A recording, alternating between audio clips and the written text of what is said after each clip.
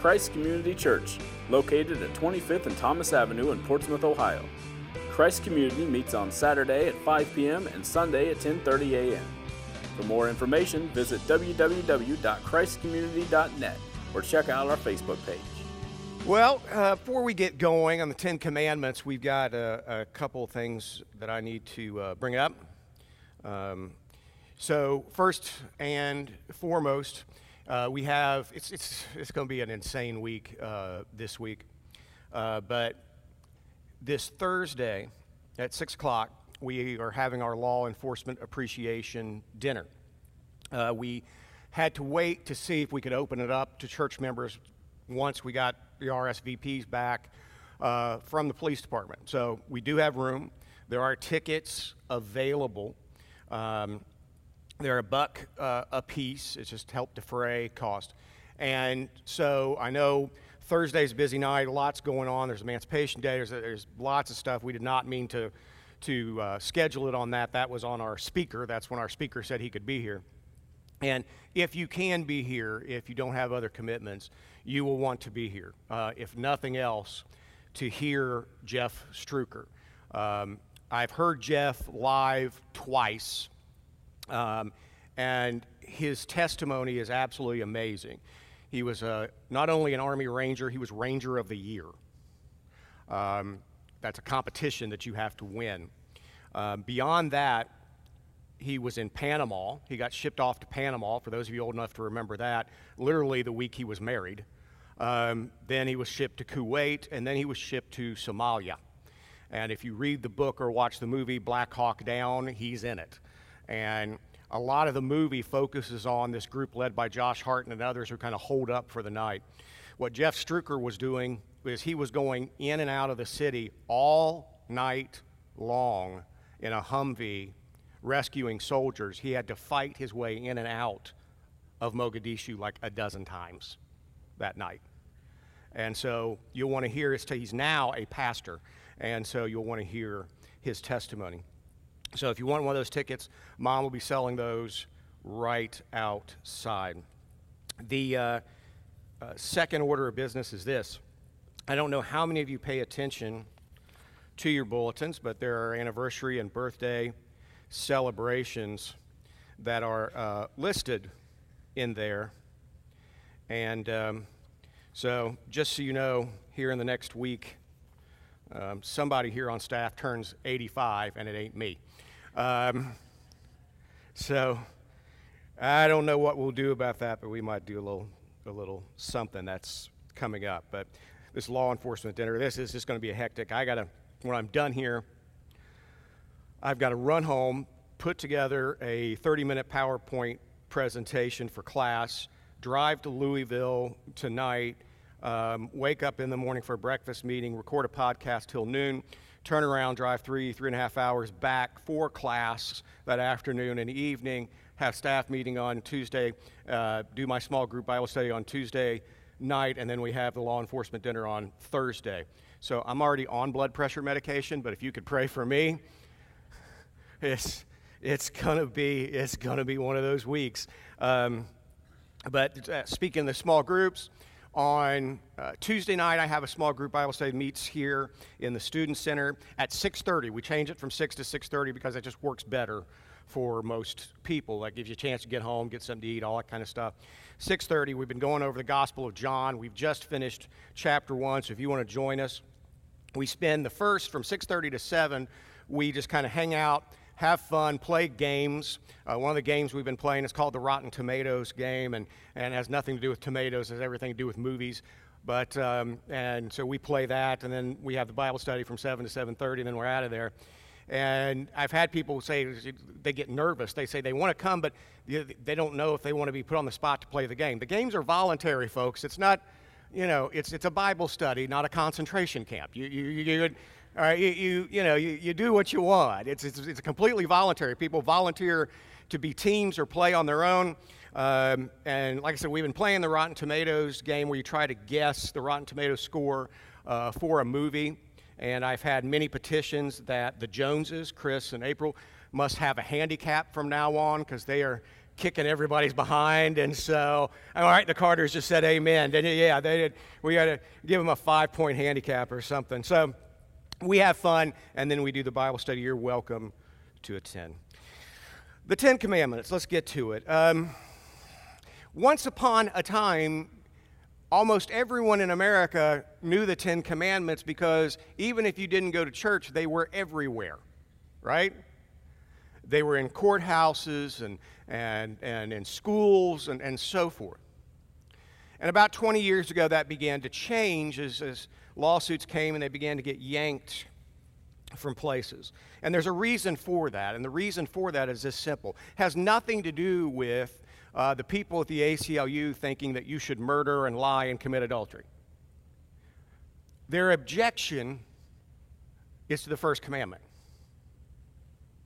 I am the Lord your God who rescued you from the land of Egypt, place of slavery. You must not have any other God but me. That's the objection. That it is God and God alone. That's how it starts. The first commandment is, I will be your God. I will have no others. Even goes on to say, I am a jealous God. And we'll talk more about that here in a second. But first we need to answer this question. What is our relationship to the Ten Commandments now? If you are a believing Christian, what do you do with this? Because Jesus makes it clear in the New Testament that not all of the Old Testament law applies anymore. The cultic laws don't apply anymore. We don't go to Jerusalem and sacrifice cows and oxen and all that kind of stuff anymore. We don't, celebrate the festival of booths and live out in tents or any of that other kind of stuff. We don't do that anymore. Kosher food laws don't apply anymore. People of God can now eat pork, praise the Lord. And so, but how does this apply? Here's the deal, and we don't, Jesus made it very clear that we don't vigorously observe the Sabbath anymore. The Bible, I think, is pretty clear that our Sabbath will come when we go to be with our Lord. So what do we do with this? And this is an age-old question. This has been debated for 2,000 years. Some of you are old enough and been around long enough that you'll remember, and I remember this when I was a little kid, maybe 8, 9 years old here at church, that after the church service we showed a movie, and it was a movie based upon a book by Francis Schaeffer, and the title of that book was How Shall We Then Live? And that's the question I get from a lot of Christians. It's okay, I've come to faith, I'm saved, now what? Do I have to do this? Do I have to do that? Do I have to, what do I do? Is it, all my sins are covered, so therefore, what do I do? Do the Ten Commandments still apply? And I would say largely, yes, they do apply, especially the first one. I am the Lord your God, and you will have no other God but me.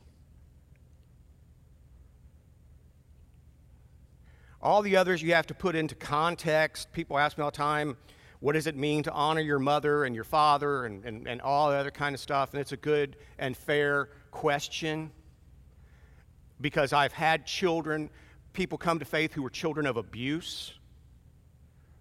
What does it mean to honor my mother and my father?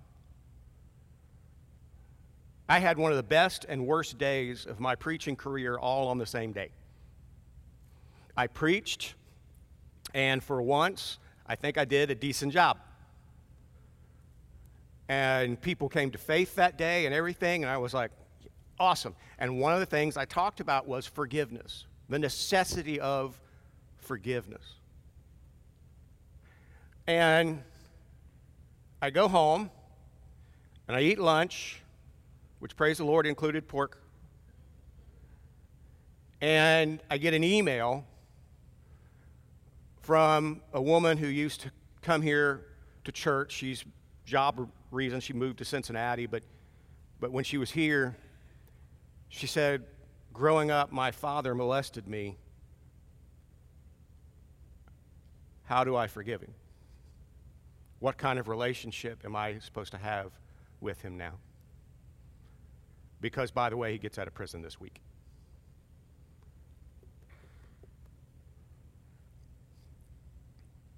I said, give me a minute. And after praying and thinking and looking at it for a few minutes, what I said was, you need to forgive him for you.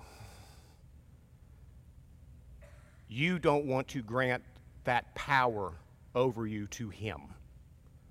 You need to forgive so you can move on in your life. But that does not mean that you have to have a close relationship with him. When the Bible says honor your father and mother, nearly all Hebrew scholars agree that what it means by that is this. You don't allow your parents to fall into abject poverty. That you care for your parents, especially when they're older. That's what that means. So these things you got to keep into context to be sure. Does it say do not lie, or is it saying do not testify falsely in court? Specifically, what is it doing? That's a fair question. And I tell people, I said, well, again, context is everything. I think it is saying do not lie, but do you think that, let's just hypothetically, if you got put into the Twilight Zone and you're living in Poland in 1942 and you're hiding a Jewish family in your attic and a Nazi knocks on your door and says, are you hiding any Jews here? What do? I'll take the bullet on this one. The Lord can blame me. I say you lie your socks off. Context. It's context. But we have a problem with the law, and here's the problem, and this is the reason why people struggle with it, with any of the commands of the Bible. We don't like to be told what to do by God, a preacher, your parents, New Boston police officers, whoever it is. We don't like it.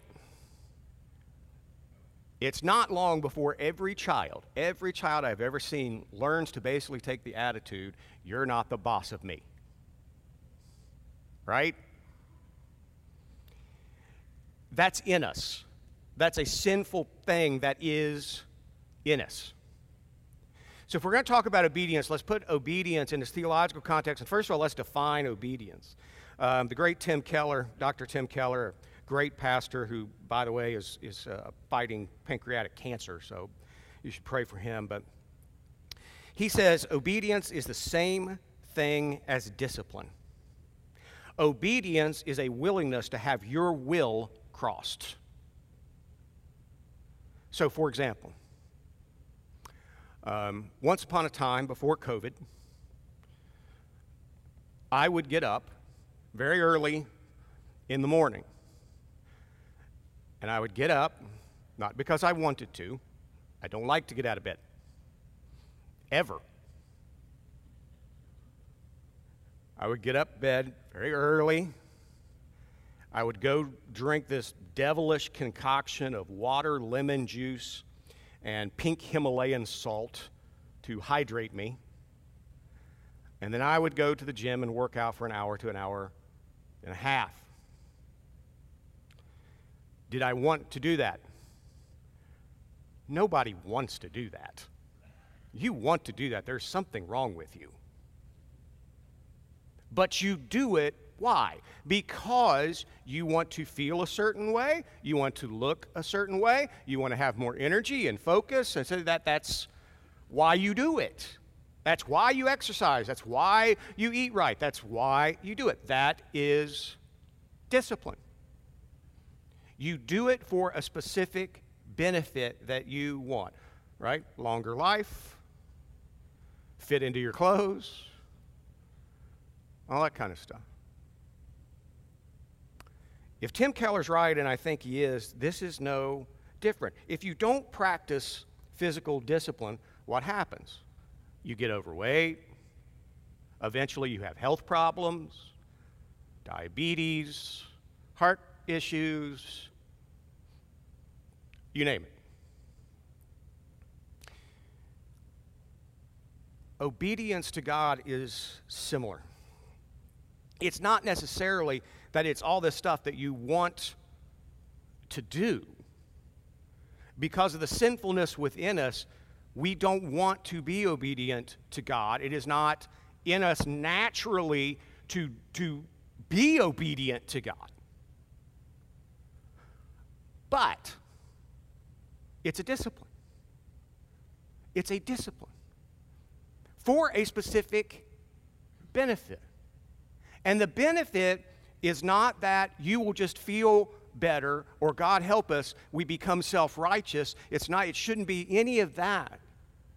It is purely to serve a God who loves us. The way Tim Keller also puts it, he says, it's not unlike a good marriage. You know, if I get up and I do the dishes and I change the laundry, I'm not doing that because I want to do that. I do that because I love the look on my wife's face when she sees that I did something.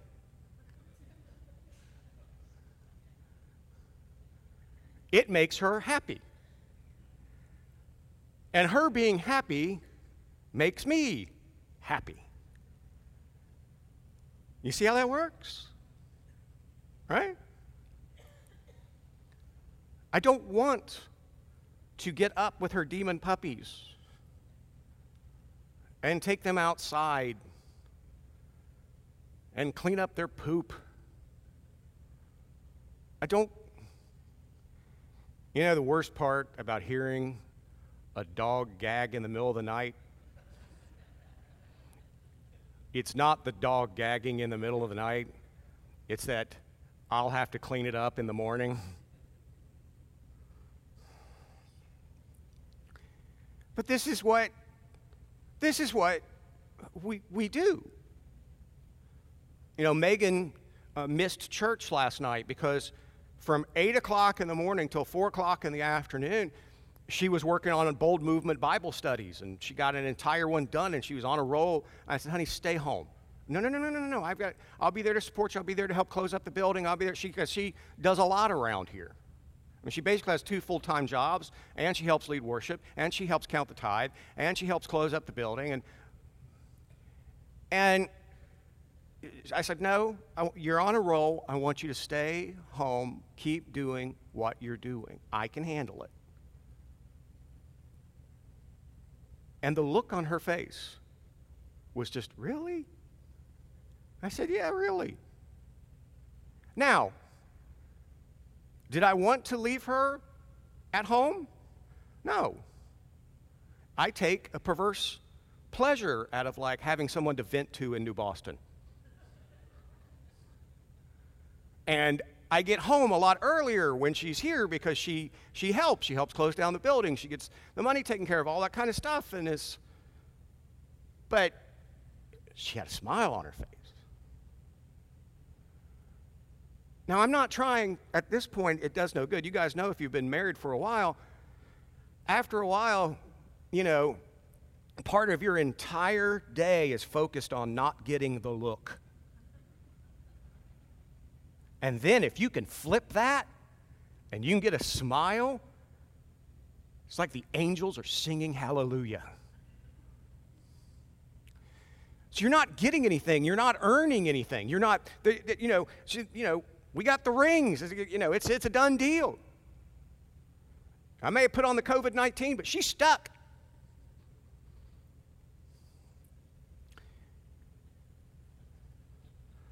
Yeah, she ain't going anywhere, I ain't going anywhere.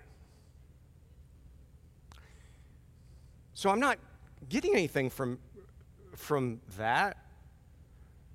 I'm avoiding the look, but I'm not getting anything extra. This is how obedience works if you're a Christian. The Bible makes it very clear. You're not going to get all these bonuses. God's not going to elevate you above your fellow sinners. That's not going to happen. Obedience is just what is expected. Jesus says this. You don't praise a servant for just doing his job. But obedience pleases God. And this is, the Bible makes it very clear. One, God made you. You owe your very existence to God. He knit you together in your mother's womb. He made you. Hebrews makes it very clear. Every second you have, every second of life, every breath you have is a gift from Jesus Christ. If Jesus doesn't want you to have it, you're gone. I can be in the best shape of my life, and I could be living in the middle of the Cleveland Clinic. And if Jesus said, I've had enough of Matt, I'm gone. That's 2. 3, another purpose of the Ten Commandments and all the law is to demonstrate to God's people how sinful they are. If any one of you are going to look me in the eye and tell me you have never broken one of the 10 Commandments, the first thing I'm going to say is, well, there's the lie part. I mean, if nothing else, everyone here has coveted. Coveted is lusting after what somebody else has.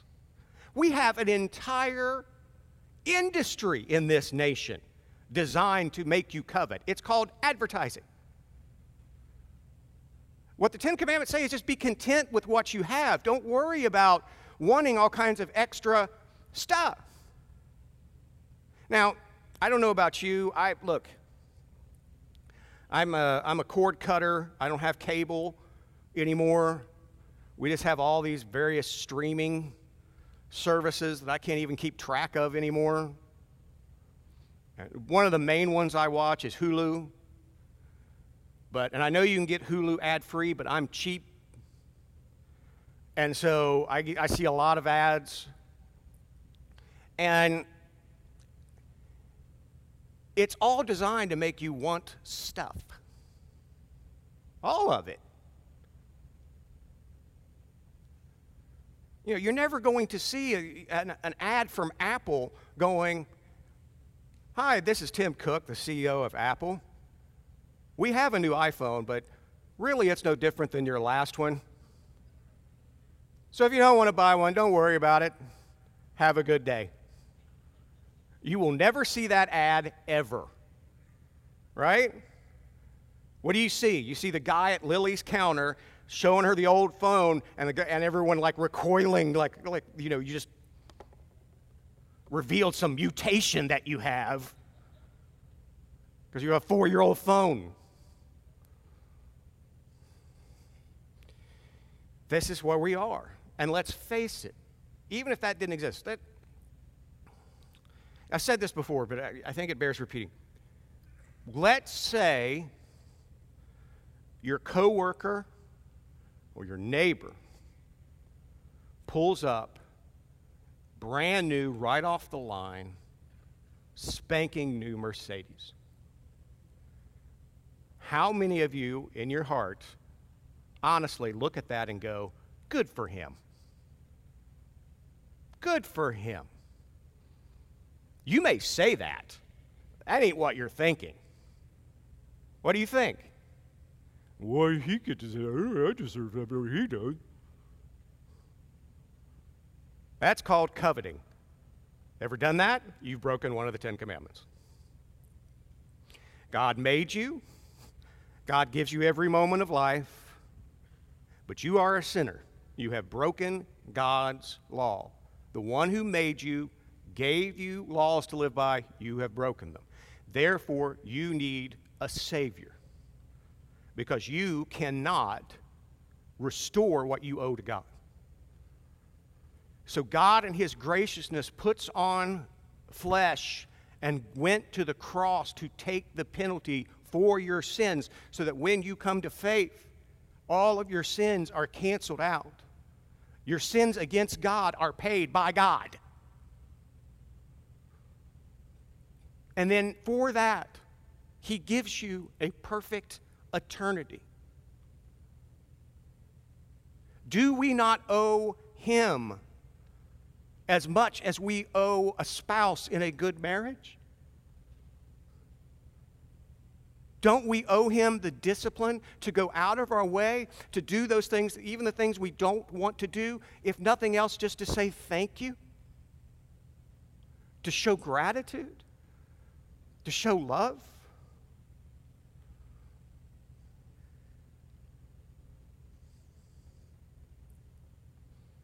Don't think of it as obedience.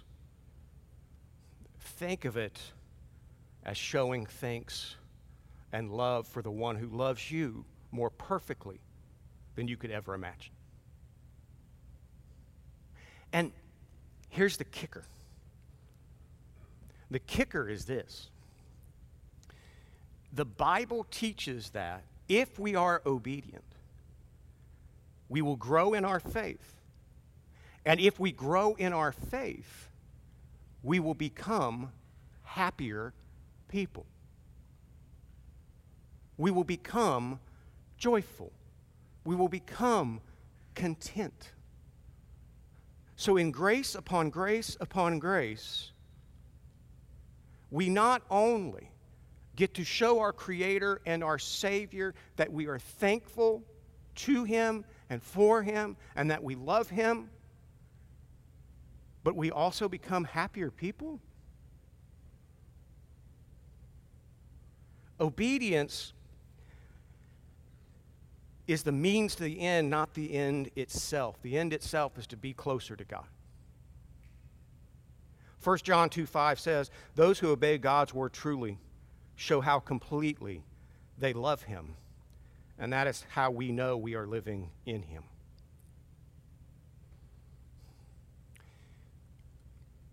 But here's the problem. Problem goes back to that first commandment. The great reformer Martin Luther said that if we keep the first commandment, we'll keep the rest. If we love God with all our heart and mind, if we have no other gods but God, everything else will flow naturally. But the problem is all of us do have other gods. And I'm not saying that you're going to go home and you're going to watch the Browns and Bengals lose, and then you're going to turn to some, carved statue you have over your mantle and bow to it, all the other kind of stuff. That's not what I'm saying. When God says you should have no other gods before me, he's not talking about necessarily just about religion. He's talking about what is first in your life. What is primary in your life? Now, I just went on and on and on about how much I love my wife, how I do certain things to hopefully make her happy. But, and she knows this, and she agrees with this, as a Christian, my wife cannot be primary in my heart. God must be. Because you can make a good thing an idol. Marriage to someone you adore and is also happens to be your best friend, that is a wonderful thing. And I thank God for it. But it can become an idol.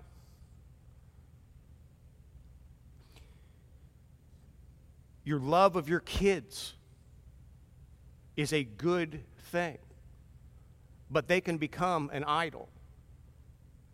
In fact, I talk to parents all the time who they go on and on about how much their kids are doing. They're taking him to this sports thing. They're taking him to this thing. They're taking him to that thing. They're taking him to this thing. They spend all evening doing this and then rushing around trying to do homework and then all this kind of stuff. And everything revolves around the kids. And I know that you parents have the absolute best intentions. You want to show love to your children. But the simple fact is, and this is not coming from me, this is coming from the God of the universe. If you're not taking all that time to teach your kids to be godly, you're raising them to be successful pagans going to hell.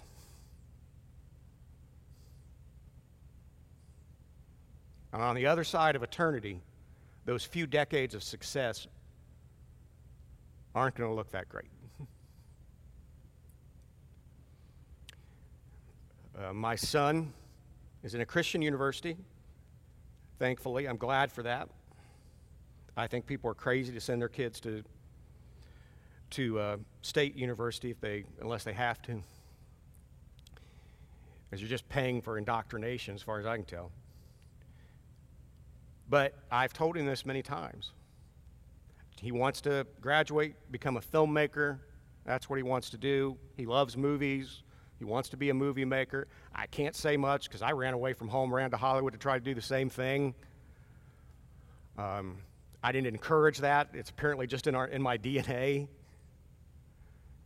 But I've told him again and again when he talks about the projects he wants to do, I say, okay, that's great, and I hope you do it. But, Jackson, I will love you and be proud of you if you're a janitor, as long as you love Jesus Christ.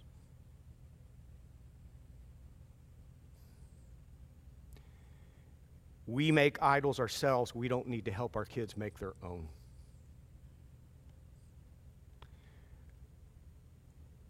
Anything can come before God.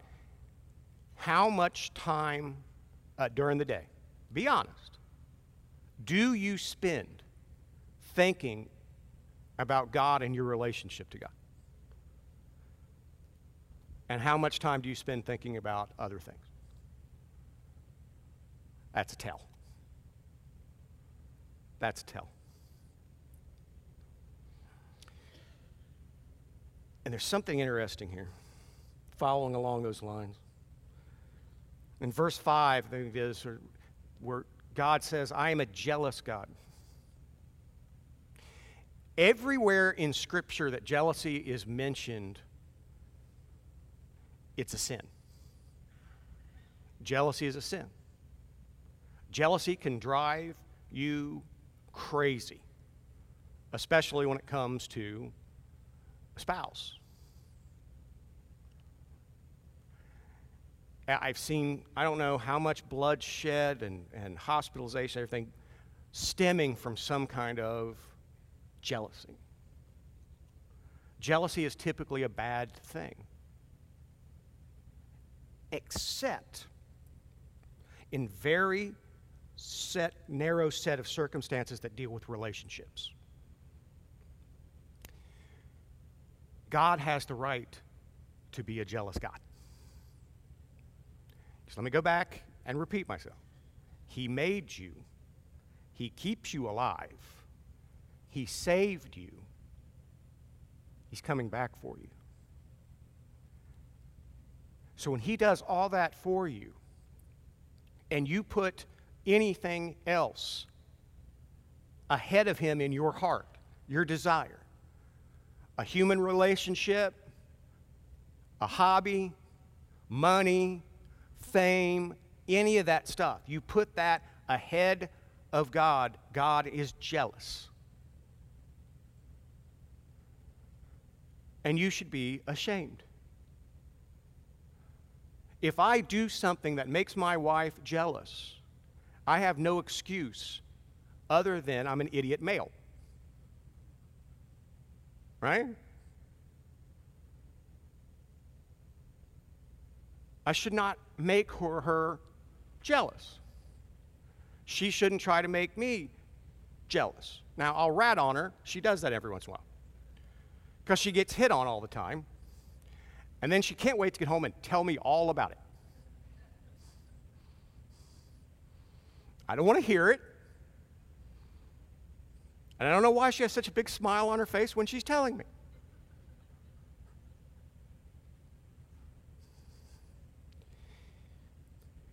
But God has every reason to be jealous for you. And you need to take your assignment for this week, your mission, if you choose to accept it, is literally spend time thinking about what do you think about? What do you spend your money on? How much time do you really spend with God? You know, when Paul says pray constantly, some of you all need to learn that prayer is not necessarily on your knees, eyes closed, head bowed, hands like this. You can pray silently all day long without anyone knowing you're praying. And one of the reasons Paul says to pray constantly is because what is Paul trying to do? He's trying to tell the people of God, you're going to go astray if your mind is not focused primarily on God. So the way you focus your mind primarily on God is to continuously talk with God. That's the reason. That's the point. And you can talk to him about anything. And by the way, you don't have to be fancy, and you don't have to thee and thou it. You are talking to your heavenly Father. Do you talk to your own fathers that way? I don't. And he's almost as old as God.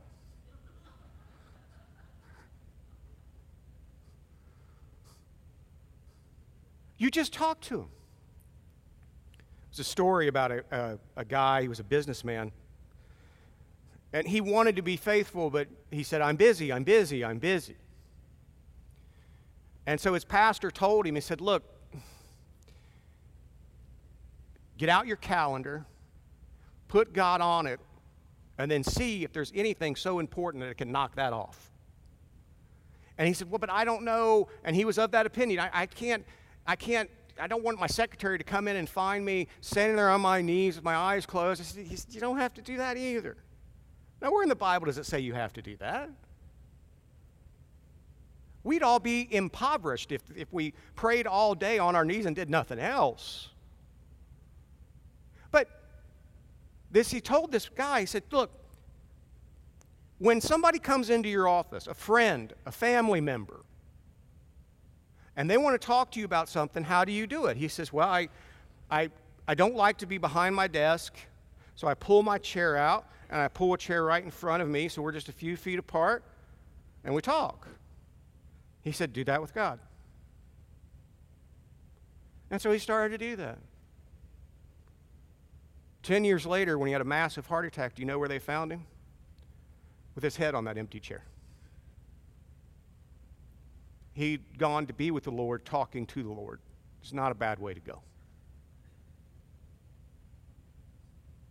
God is not going to be primary in your heart until he takes up the bulk of your time.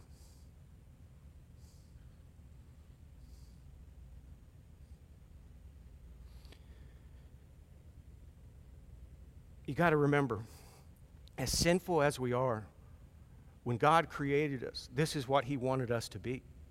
In constant relationship with him, worshiping him, serving him, being obedient to him. This is what we were designed to do.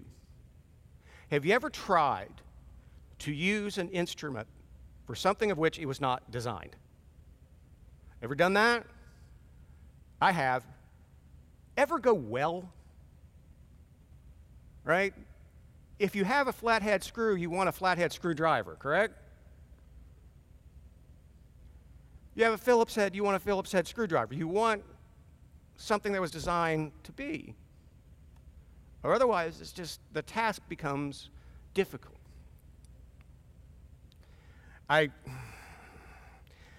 When I'm not doing my PhD stuff and having to read, all this stuff on theology and church history and all that kind of stuff. I like to read, but I am, and I don't need an amen here, I'm a bit of a weirdo, and I like to read weird stuff, kind of stuff off the beaten track, you know. And I was reading this book that was recommended by a professor of mine. It was a book called, I think it was called Killer Diller. It's a novel set in this little small southern town, and it revolves around this elderly woman who's a godly woman, and she takes people in. She's got this big house, she's a widow, and she just takes people in that need help. And so at this one point, when the novel focuses on the story, she has living with her a recently paroled felon and a person who is mentally impaired. And they're having this conversation one day because the mentally impaired guy is trying to open a can with a bottle opener. And the felon says, well, wait a minute, we have a can opener, just use the can opener. And the other guy goes, but you can get it open with a bottle opener. And he goes, okay, but the can opener is designed to open cans. It's going to be easier for you. And the guy responds, but you can get it open with a bottle opener. And finally, the felon, frustrated, goes, look, you can run over the can with a car. It doesn't make the car a can opener. To which the mentally impaired guy goes, does for a second.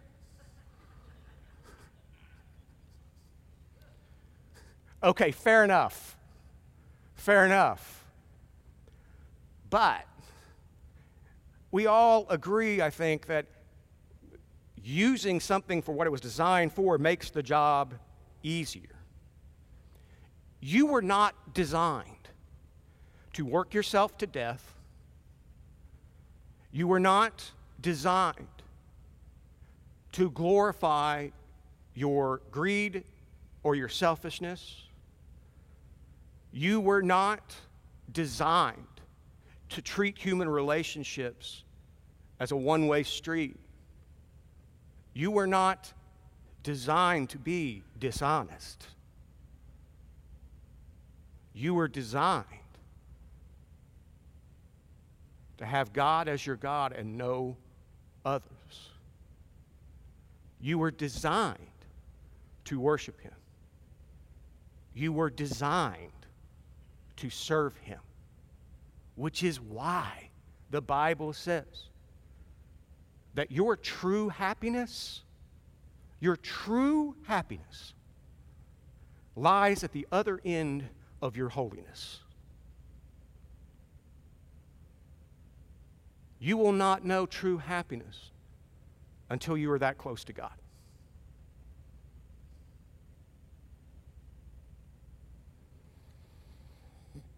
That's what it's all about.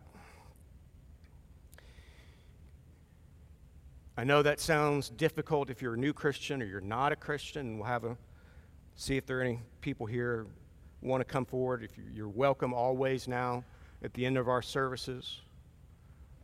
That if you want to come to faith in Jesus Christ, all you have to do is meet me down here. Chris, you can go ahead and crank up the music for that if you like. And if you all would stand.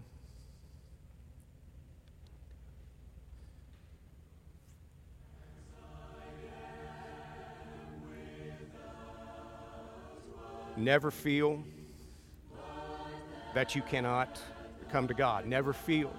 I know that there are some maybe who are even watching this who can reach out to me via email, whatever they want to do, via Facebook, however you want to do it.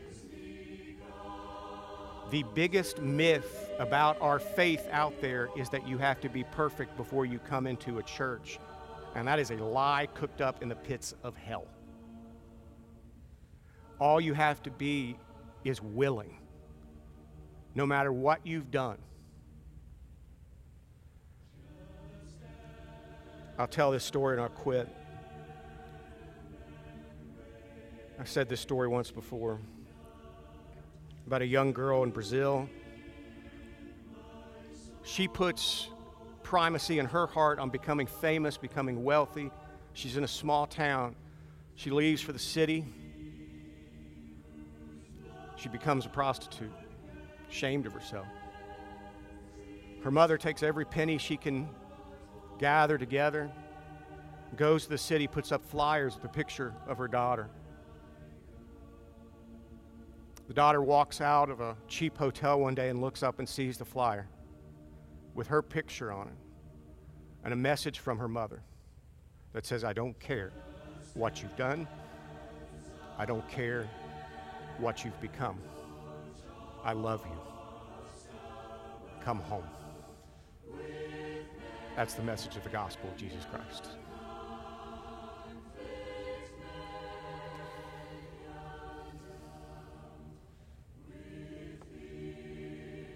All right, Chris, that's cool. Let me pray over all of you, and then we'll go out. I hope you'll be praying for the church this week. I hope that if you can come to the dinner Thursday night, you will. If not, I hope you will participate in the Emancipation Day activities. I think that's important. I apologize that we scheduled the dinner on the same night. Like I said, it's just our only time our speaker could make it, and I really hate that. But I'll be praying for that event. Let's pray. Father, I thank you for your word. I thank you for your law. We've all broken it. We all deserve to be cast out of your household. But we have the assurance that if we come to faith in your Son, all will be forgiven. In fact, the message of the cross to all of us is, I don't care what you've done. I love you. You're my child. Come home. May we keep this in mind, and may all of us challenge ourselves this week to pray constantly so that we keep you in the forefront of our heart. And we thank you for the grace upon grace that the more we obey, the closer we get to you, the closer we get to you, the happier we will become. That's a gift we do not deserve. Pray this all in Jesus' name. Amen. God bless you. God goes with you. Lord willing, I will get through this week and see you next time. Christ Community Church, located at 25th and Thomas Avenue in Portsmouth, Ohio. Christ Community meets on Saturday at 5 p.m. and Sunday at 10:30 a.m. For more information, visit www.christcommunity.net or check out our Facebook page.